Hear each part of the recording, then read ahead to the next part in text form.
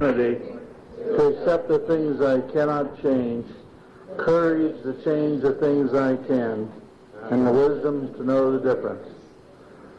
Frank, you raise your hand. How far away did we come today? Murray, I know you're from, can you hear this thing? How, what town you from? Delphus, it's about 85 miles. Anybody come further than 85 miles? Where at?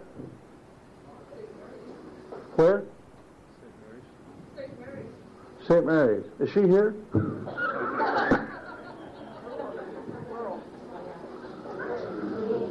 Okay.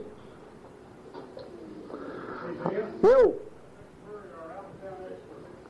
Right.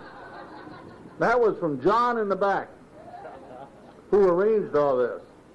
Hey, I think we'll start off by giving John a big round of applause, because I know he put a lot of effort into this. And was working hard to get started. Let me try to start you off with a little chuckle. I'll attribute this one to Kathy. Roses are red, violets are blue. I'm schizophrenic, and so am I. Thank you, Kathy. And another one to Bob. The guy was talking to a person, a little girl, and he says, do you believe all that stuff in the book? And she says, yes, I do. He says, I mean, do you really believe it sincerely? She says, I believe with all my heart. He says, well, do you believe that story about Jonah? She says, yes.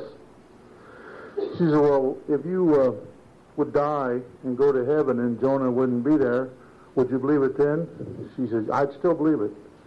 She says, well, what would you say if he wasn't there? She says, I'd let you talk to him later. That's kind of a deep one. Deb, would you read how it works?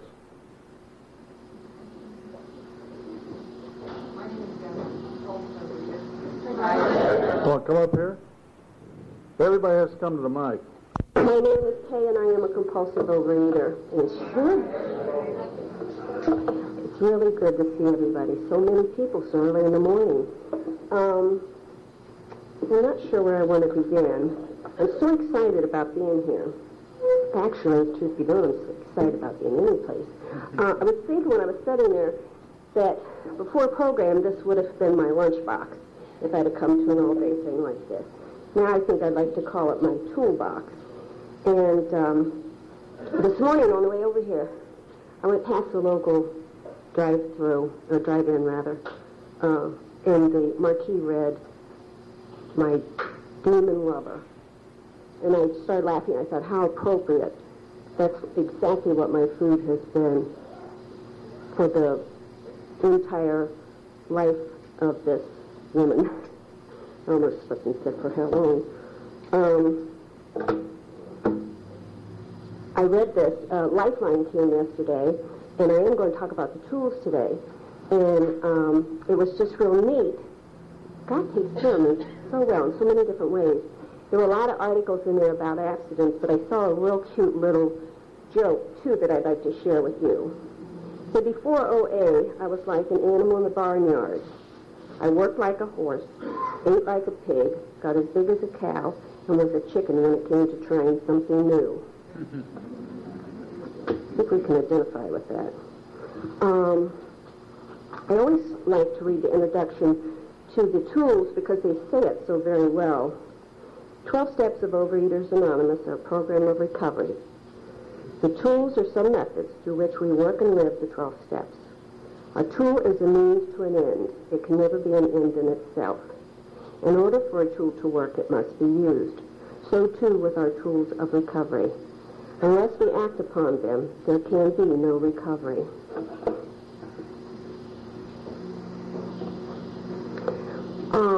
I've spent a lot of time thinking about what I wanted to say about abstinence, the first tool in the pamphlet. And so many things come to my mind that I want to really concentrate on, not getting just hung up on that one particular tool, because it's so hard to define, and it's where it is. Without the abstinence The rest of it is hogwash. I wanted to show you some of the tools, if you wonder what's in my little bag, that got me here to this program. I had to wash these because I had to dig them out of hiding to bring them here today. And there's more. Of course, the big plate, the big fork. These are the things that I use as tools for the career of my compulsive overeating. When I came into the program, I was, my first meeting, I was shocked. I looked all over for the scales because I knew they were hiding them. And I looked all over for diet, and I knew they were hiding that. And I sat there and I waited, and they didn't give it to me, and then I knew they were crazy. How in the world? And abstinence is so vague. What is abstinence? Tell me exactly what to eat, and I can do it. But if you don't tell me, I don't know. This is insane.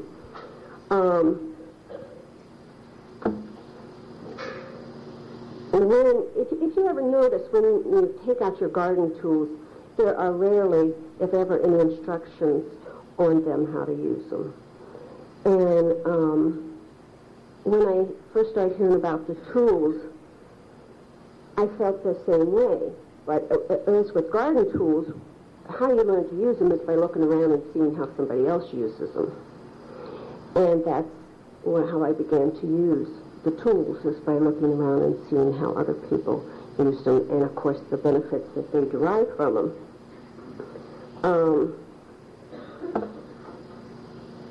I was looking for a magic answer, a magic potion, when I came into the program.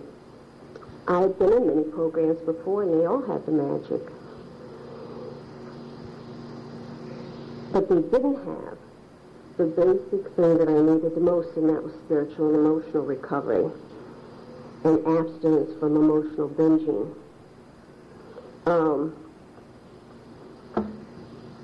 I discovered that in order to obtain abstinence, I couldn't do it myself. Boy, that was real hard to accept. And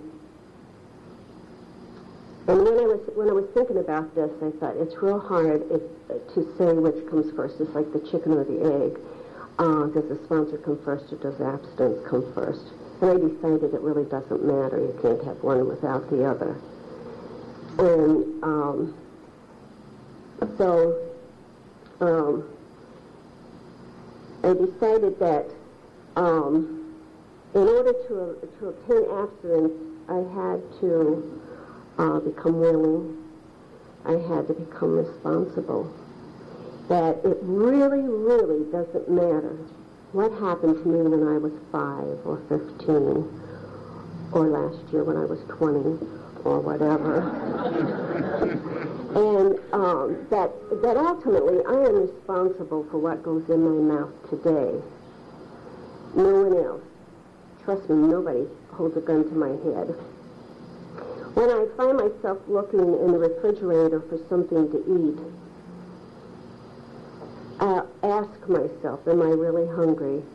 Or am I angry, resentful, happy, whatever? Am I really hungry? And I can just pretty much guarantee you that if it's before time for my regular meal, something is going on. And I better deal with that and not deal with the food. I have never found a solution to a problem in the refrigerator. Never. I found another quote from Lifeline that I'd like to share with you, because yesterday it was just full of good things about abstinence. Well, it's always full of good things. I just thought God sent that special to me for today. To me, abstinence is a disease. I decide to be abstinent, and I ask my higher power to enable me to stay abstinent. Sometimes asking once a day is enough, but there are times when I pester my higher power all day long.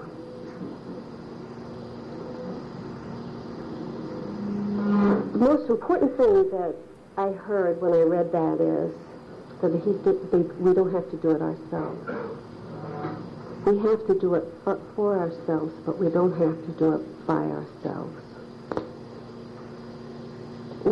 When else, how else have you lost or tried to lose weight or tried to obtain abstinence and had any help and support in achieving that end?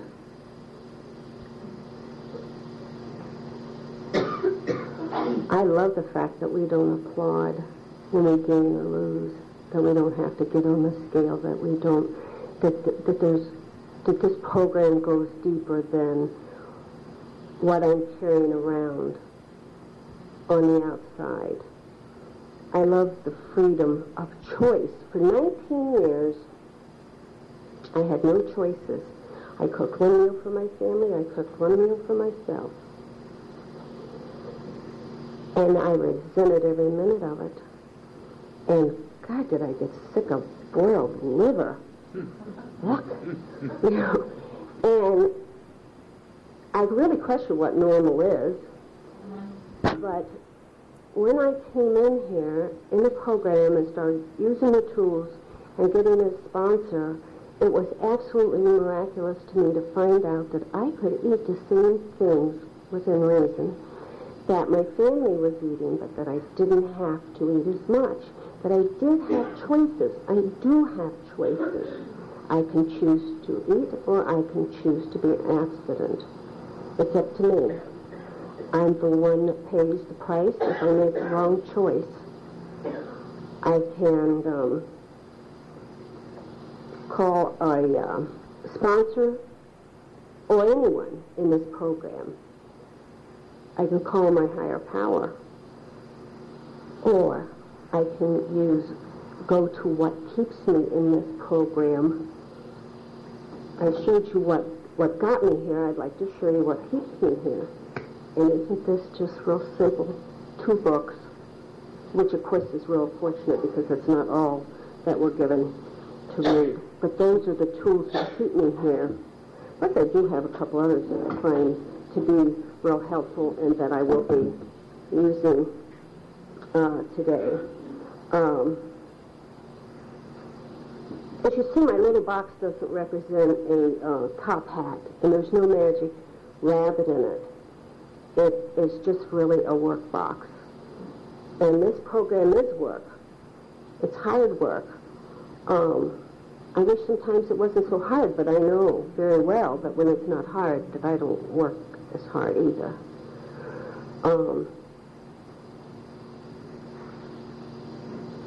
I am ultimately responsible. I have to take the action. I have to take responsibility for the action. And sometimes in order to do this, I have to resort to tricking myself. And I'd like to show you some of those.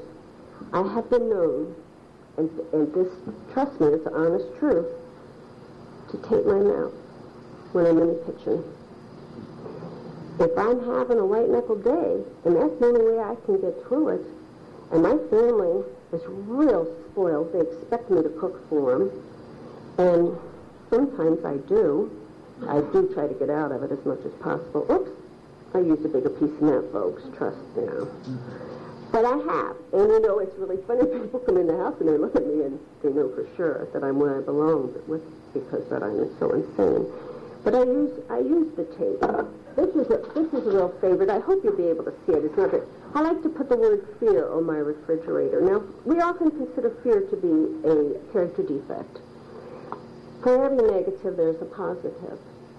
This word simply says to me, I fear that first bite. I have control over the first bite. I don't have any control after that. This brings me up short when I'm having a hard time.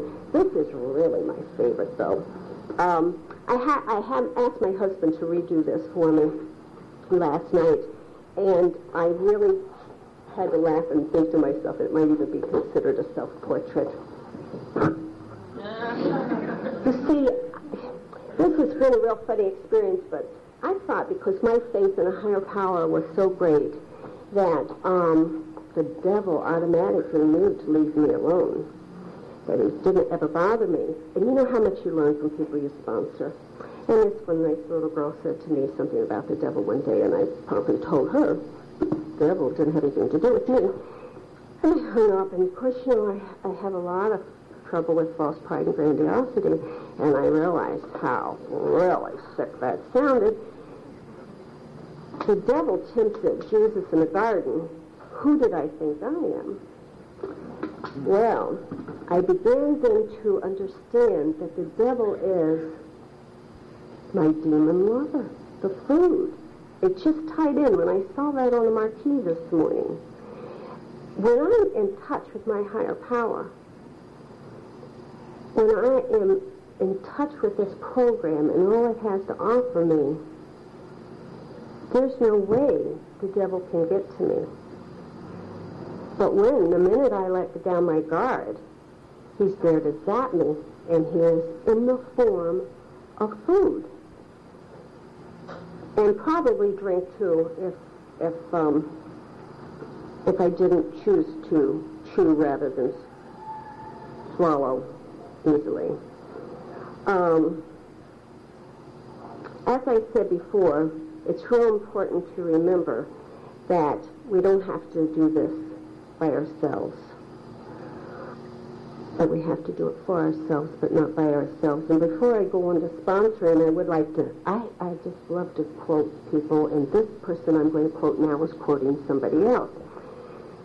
Terry Kellogg, which, for those of you who don't know, it has a codependency New Life Institute in Minneapolis, and I have some of his tapes.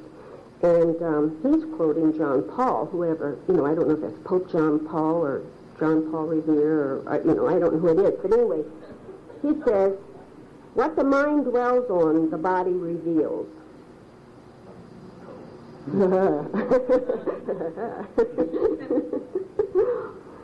What is a sponsor? I went to an Al-Anon meeting a while back with a relative, and the subject was sponsors. And someone had copied dozens of little pages, smaller than what's in here, on this big piece of paper. But I found it to be real informative, and I copied some of the things out of there to share with you today. A sponsor shows by personal example how the program can lead to serenity. A sponsor encourages you in your efforts to recover. A sponsor keeps in regular contact by telephone or in person, and whenever possible is available when the person sponsored has special problems. A sponsor listens to what is being said and to what is not being said. And they listen for the opportunity to apply the OA principles. They never take another inventory, but gives honest answers if asked. I've got to remember that if asked part. Never gives advice, I have to remember that too, or makes decisions. Part of my illness is that I want to mother everybody and I want to make everything better for everyone. And I have to remember. And I have this even highlighted, so it must mean really something important to me. It says, refrains from imposing personal views. It's always wise to choose a sponsor who has a sponsor. Ask them if they do. They share their understanding and applying an OA philosophy. So I can't say those big words. Sponsors cannot make the program work for others. They can only be ready to help the sponsoree help themselves. It took me 18 months in this program to get a sponsor. I think my most major character defect is pride. It was real hard to, I needed somebody to give me tough love because I had always been so tough on myself that I needed somebody, because I thought that's how you learned everything, you know, the hard way, the tough way. And so I needed somebody that I thought could knock me in the chops. That's how I'd always been gotten, how do I say this? This is how other people got my attention in the past, was knocking me around, and so I was looking for a sponsor that I thought was capable of doing that. And when I was doing this last night, I realized how, to my pleasant surprise, my sponsor never gave me tough love. It's not that she wasn't capable of it, but she was so kind and so gentle and so loving that she could achieve what needed to be achieved and have my attention and not beat me up in the process.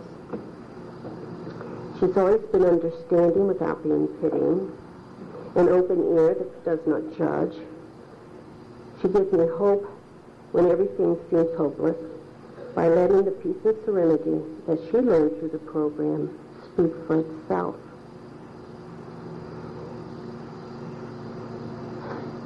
It took me 18 months to reach out for that. I was insane. I hope everybody will, if you don't have a sponsor today, I just had an idea. Why don't all the available sponsors stand up and introduce yourself? Because I know there are people here that don't have sponsors and are looking for one. Would you do that? Can you wake up and stand up, please? Let's start with you, Judy. Hi, I'm Judy, and I'm a grateful recovering compulsive road reader. Hi, Judy. And I'm a food sponsor, and I'm a member. Thank you. I'm Patty, grateful recovering compulsive road reader.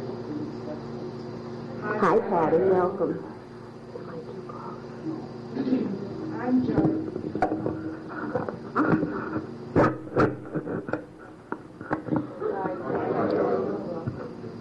I'm Carrie, and I'm a compulsive overeater and food. Hi, Carrie. My name is Debbie, and I'm a grateful recovering compulsive overeater, and I'm a food step sponsor. Hi, Debbie.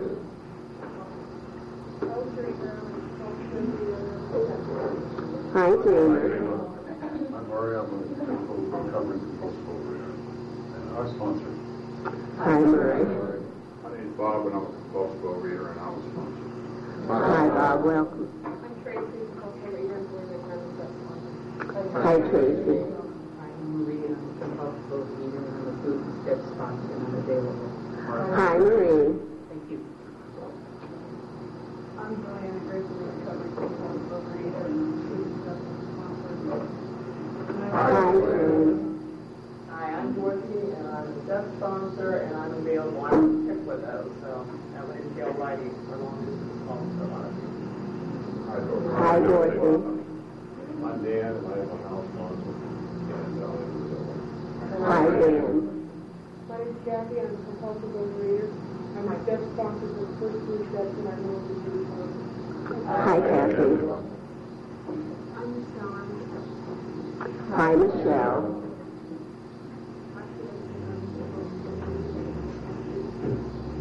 Hi, Debbie.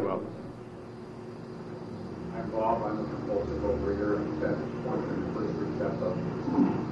Hi, Bob.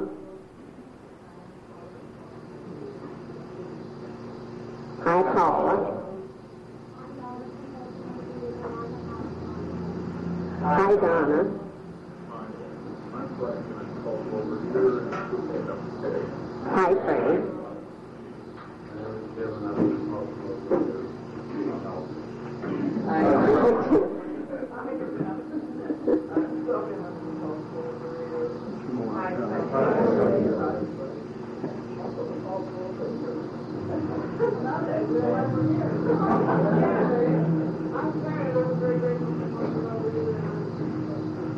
Hi, Karen. Hi, Shirley. Oh, that's exciting. That is so exciting to see so many. So those of you that don't have one also don't have any excuse to leave here today without one. And I'm not a controller. The next tool is meetings. I couldn't get it in the box. I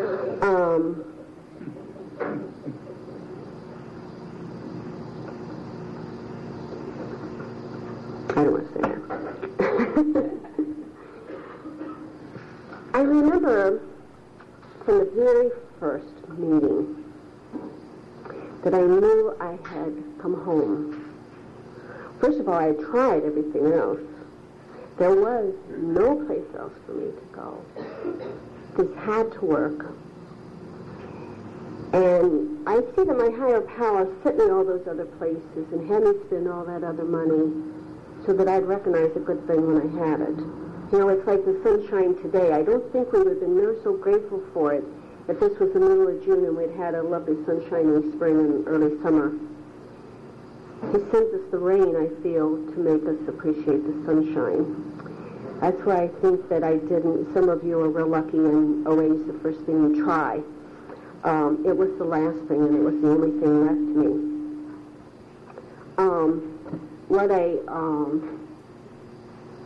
What I discovered is that I couldn't wait till Thursdays, which is my regular meeting.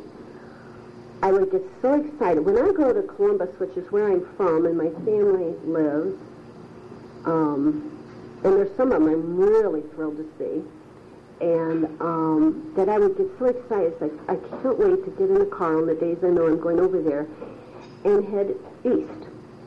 I don't want to take time to stop at Route 42 at McDonald's to go to the bathroom because that's what I always have to do, and I hate taking the time to do it. I just want to stay on the interstate and get there. On Thursdays, I have the exact same reaction to getting my car on the road and heading west to Huber Heights to my meeting, to see my family. It's the only place in this world, in my life, that I can go and receive unconditional love. I don't get it at home. I don't get it in my church. I don't get it from my family, at my school, or any place else. Only at OA. And I'm sure other 12-step meetings also.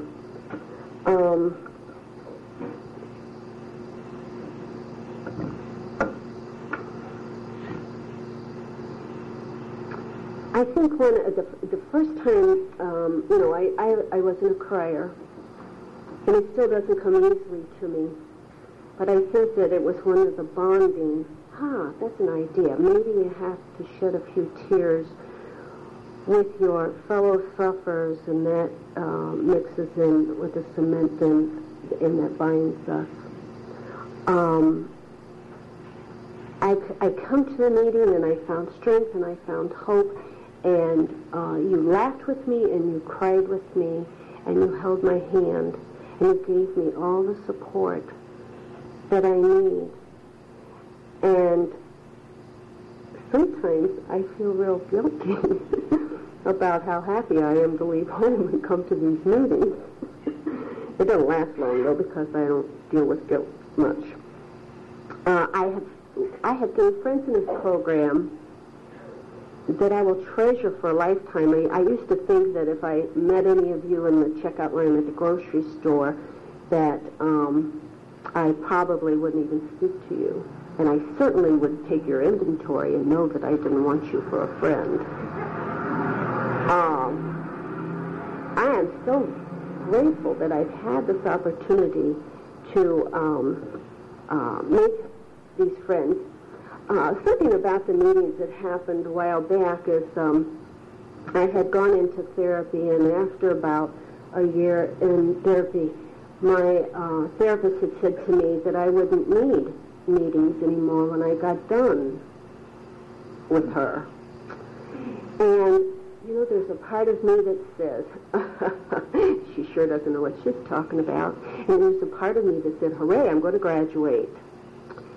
And it worked out to be real convenient. I was going to school full time. I had 2 to 4 hours of homework every night.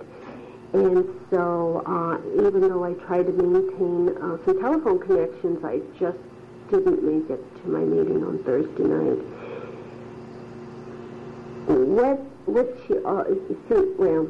I learned that my therapist is much like these meetings. You take what you need and you leave the rest. And she's always asking me what I've learned from an experience. And I can't wait to see her again and tell her what I've learned from this one, because it was really, I think God used her as an instrument to show me that graduation day is when I go bye-bye. You know, when I bite the dust, that's when I graduate. I didn't come to the meeting. And, in fact, there's something in one of these books about meetings. Yeah, here. Oh, this is food for thought, by the way. We have proved that we cannot control our eating alone. Through OA, we have found a way that works, provided we work the program. If we become careless about attending meetings, we're thrown back on our own weakness. It is the OA meeting which gives us the hope and enthusiasm we need to continue in the program. The sharing and the fellowship of the group provides strength and encouragement. In times of difficulty, most of us find that the more meetings we attend, the better able we are to cope. When we don't feel like going to a meeting, it may be because our own overeating habit is trying to surface. We are never cured of this disease, and we never outgrow our need for the strength, fellowship, and love we receive at an OA meeting. I don't think I really need to say any more about meetings after that. Except there is one little thing on this card, and I would like to share. You know, when you go to church or you go to any function where there's a group and you're a few minutes late, you look for the closest seat to the door that you've come into, and you're a nervous wreck. In fact, at our church, it's kind of a strange little setup, and if we're late, we never go into the main section. We always sneak around and go into the annex, because you can go in the back door then and nobody will see you. A few years ago, I think it was at the First Unity Day, I'd had class that morning, so I didn't get here until the afternoon, and I was aware when I pulled into the parking lot how, again, excited I was to be coming to the meeting, but also how unafraid I am to walk in late, and that I didn't have to worry about what was going on, where I was going to sit, or anything. It was an exciting, peaceful experience that I don't, again, get anyplace else. Anonymity. Of course, they tell us anonymity is a tool as well as a tradition. And without anonymity, this program is dead in the water. Any 12-step program. We have some little scenes at our house over anonymity. I've been in a program so long that my husband knows most of you. And so I'll come home from a meeting and he'll say, "Who's at the meeting tonight?" And I'll say, "That's anonymity." I said, "I know, but who was at the meeting tonight?" And I say, "That's anonymity." And he says, "Damn it, Kay, who was at the meeting tonight?" And I say, "That's anonymity." And he always walks away angry, and it's still anonymity. I can't help it. I personally try to guard it to my utmost. I don't care who knows that I'm in the program, but I can't make that decision for anyone else.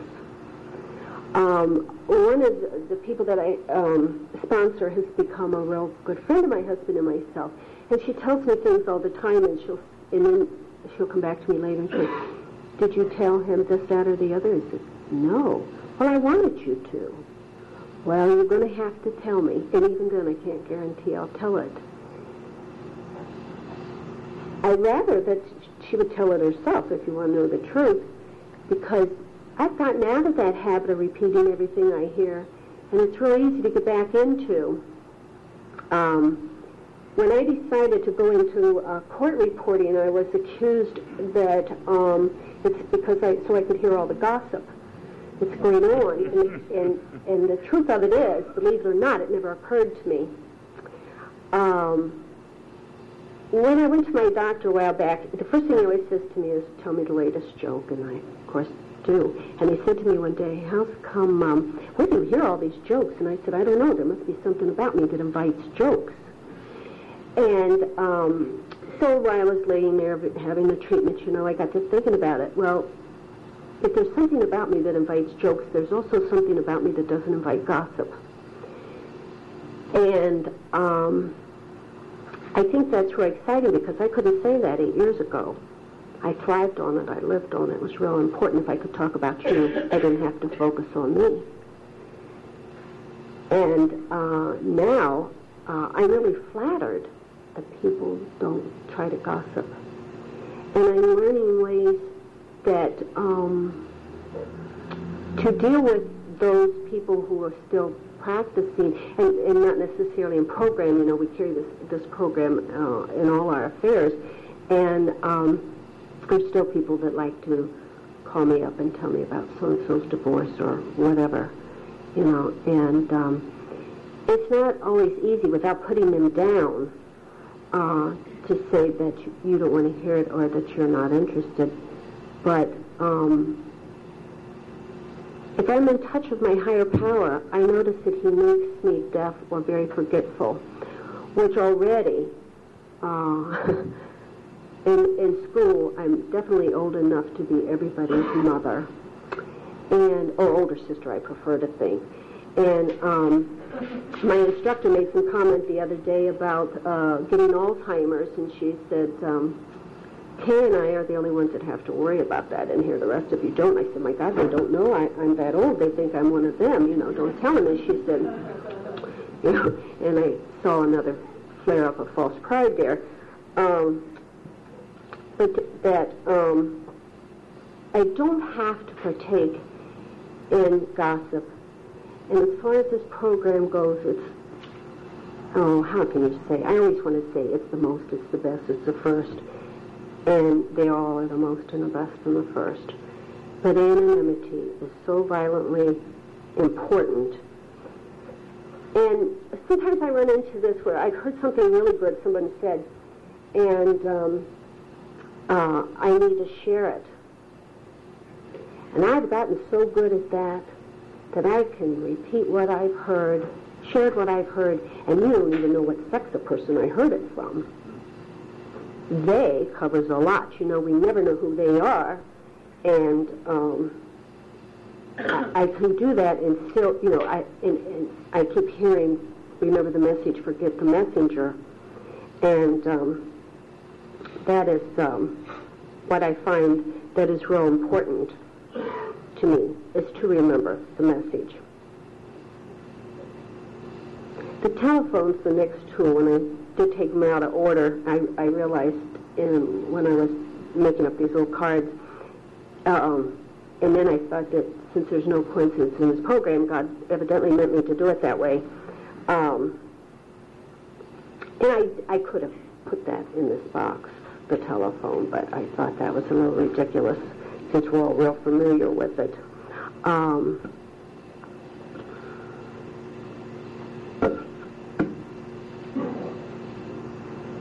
When someone I sponsor found out that I was going to be doing the tools today, she called and offered a little story about the telephone that I could share with you.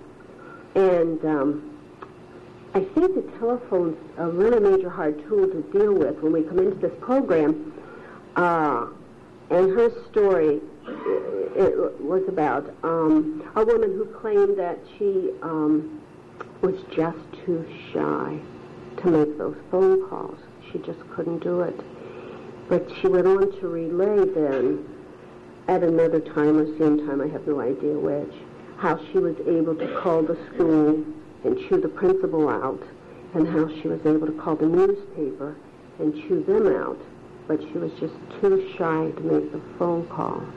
When I first come into program, our Huber Heights meeting was real new and nobody was using the telephone. And at least not for program, and not calling one another. And so we all put the names and our names and numbers in a hat. And of course I got the person I would least like to talk to. And of course, it took me until 6 o'clock the next Thursday to make that phone call. And I was late for the meeting because the phone call was so good. I hated to hang up. I don't know that it's always easy to pick up that telephone, but boy, it sure is great. I get validation hearing that phone ring. My mother-in-law was staying with us for 3 months this year, and where she comes from and the part of the family that she lives with has the only friends they have are in the family. They have no other friends. And she was really bothered by the amount of my phone ringing. And she would say to me, don't those people know that you're just sit down to relax after you've been busy all day? Or don't they know you have to cook my son's supper or whatever? And it was real hard for her to understand that I loved it, that I love it. That the ringing of that telephone is validation. Somebody's thinking about me. Even if it's a salesman, they're thinking of me. And sometimes I'm real grateful for them, too.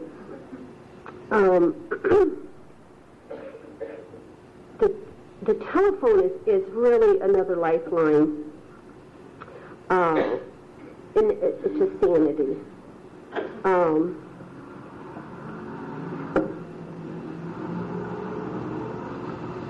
About 2 months ago, this might be insane, I don't know. About 2 months ago, I got an ear infection. So I had an injury about 15 years ago to the ear, so I can only use the phone on the one side. And I got an ear infection, and I feel positive that it was a result of being on that telephone so much. And many times I hang up that phone and it's like, but you know, that pain is so much greater, or more welcome, maybe is a better way of saying it, than the other pain that I was in all these years before program and when I was isolating and I wasn't on the telephone, or I certainly wasn't on the telephone for the right reasons. I feel really great to have an ear infection compared to all the other infections that ran rapid in me when I'm practicing my disease. Also, anonymity is real important on the telephone. You don't repeat or gossip anymore about what's on the what you hear or see on the telephone. You can't see anything on the telephone. What you hear on the telephone, than you do at a meeting. And so it's real important to carry it that far, too. It says here, it's September 1st. Okay. We OA sometimes feel defensive that our best friends are in OA. But what is so strange about this? Where else can I find people with whom I have so much in common? Who else do I know whose purpose is the same as mine? Do any of our other friends and associates know the bottomless despair of compulsive overeating? Yes, I am grateful for my friends in Overeaters Anonymous. I have traded loneliness for closeness, standoffish for warmth, and selfishness for giving. I am grateful to OA, not only for my abstinence and growth, but also for my friends. May I treat them with the consideration and care they deserve. I cherish my OA friends. Because of them, all my relationships are improving.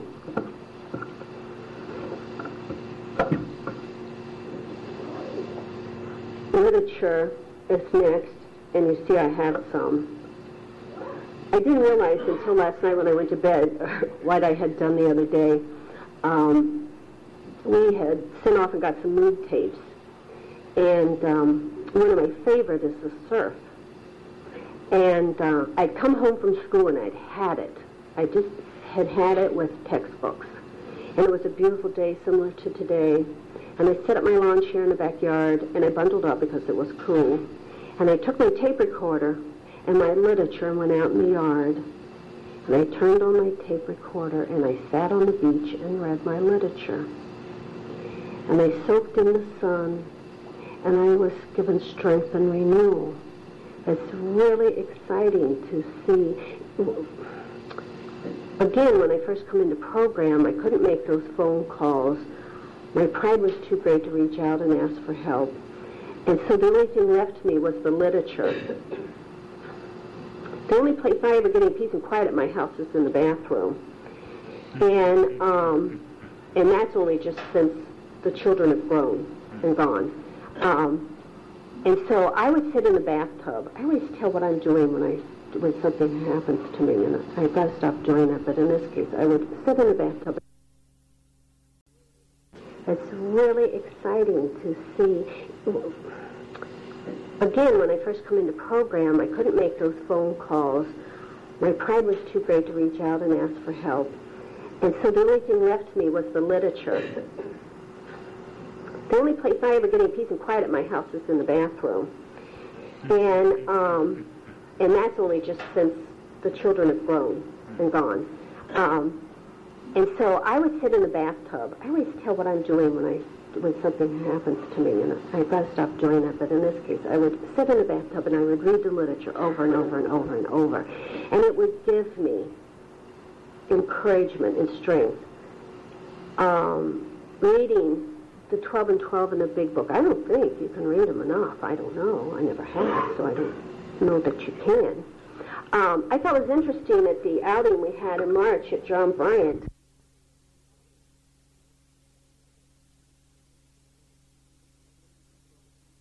In the big book, into 12 and 12, and he was making them available to me. And this book, and it's from the Yellow Springs group, and I'd like to take the occasion to thank them for it, has just really been terrific. This morning I was looking through it, and I'm just amazed at the topics that are in here and the strength that we can get from this. You know, we don't always feel like writing. We don't always feel like talking on the phone. We don't always feel very good about life, period. But we can always read. And you don't have to read a novel. You know, one page is all that's in these little books. And also, years ago, we didn't have our own bookstore. We had to go to AA bookstore, which is downtown Dayton, or was at the time, and we'd have to try to find someone that was going to be down there because it wasn't real convenient, and we never got to browse and see the things that might appeal to us that didn't appeal to other people. We're so lucky here to have a bookstore and have so much available to us and not have to go downtown. Parking's free here. There's no excuse. You know, I just remembered that I forgot something about the telephone, and so I'm going to backtrack a minute. I was thinking about, and telling you about how hard it was to make that first phone call. So I gathered up a whole bunch of little papers here, and I thought I would pass them out and ask you to write your name and your phone number on them and pass them down to the fifth person from you. And I would just pick 5 because I thought that probably if you're sitting next to someone, you know them very well and probably talk to them often on the telephone anyway. Then maybe the next marathon you'd care to get up and choose about your conversation with the fifth person down from you. So I'll just pass them out. If not,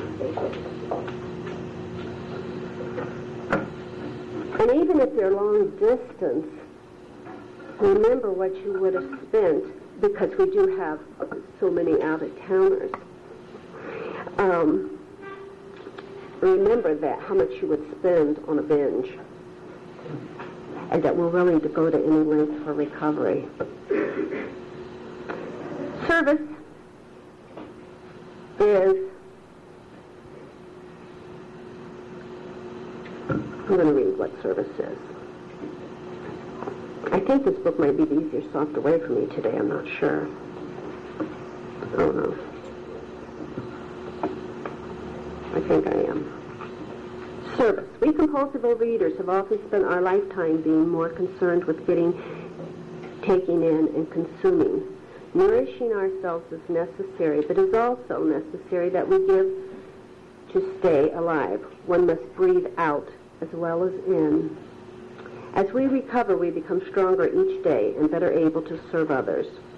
When we stop eating compulsively, we are amazed at the amount of time and energy we have available for useful activities. For one thing, we feel much better physically, since we are eating the amount and type of food which our bodies need for optimum functioning. For another, we become stronger emotionally and spiritually as we work the 12 steps. Each day we can be open to opportunities to serve OA groups, family, and friends. As we give out more and take in less, we gain new satisfaction and self-respect. When I came in here and I heard I had to give it away to keep it, I thought, that me. I've never given anything away in my life. I probably gave new definition to the word selfish, and I didn't know how to give it away. Well, of course not. I didn't have anything to give away. And when I remember the first person that asked me to sponsor me, I was so excited, and it was an opening of another door for me. And it was the beginning of service. Now, we all know there's all kinds of service. Sponsoring, for me, is the most unique one. But whatever capacity that you're able to serve in, no matter how great or how little, where would we be without the service of the people who volunteer for Inner Group, or who have volunteered to put this marathon on today? Or for you, if you weren't here. If you weren't here, you would be greatly missed. These empty chairs, I miss very much the person that could sit in them. That is service. You don't have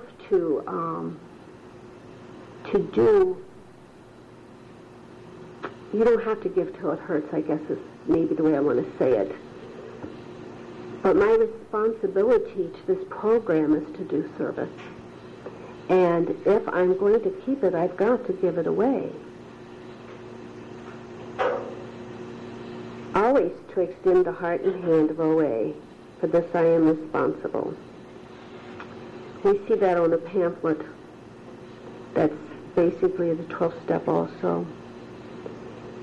And if we're not willing to do service, the program cannot go on.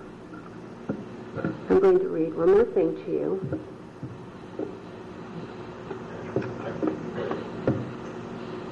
Sharpening our tools.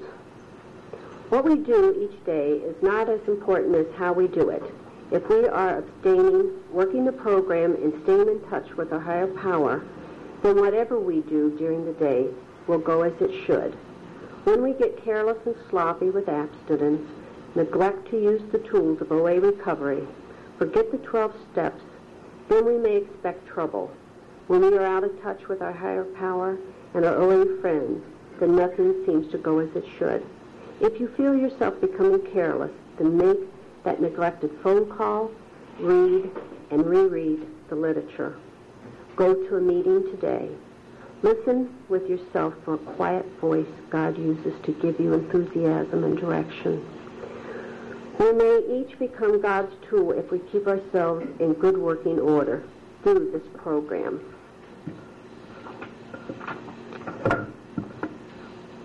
Seemed to me I had. No. I wanted to tell you a joke, but my husband said that I shouldn't do it. So I will just close by saying keep coming back.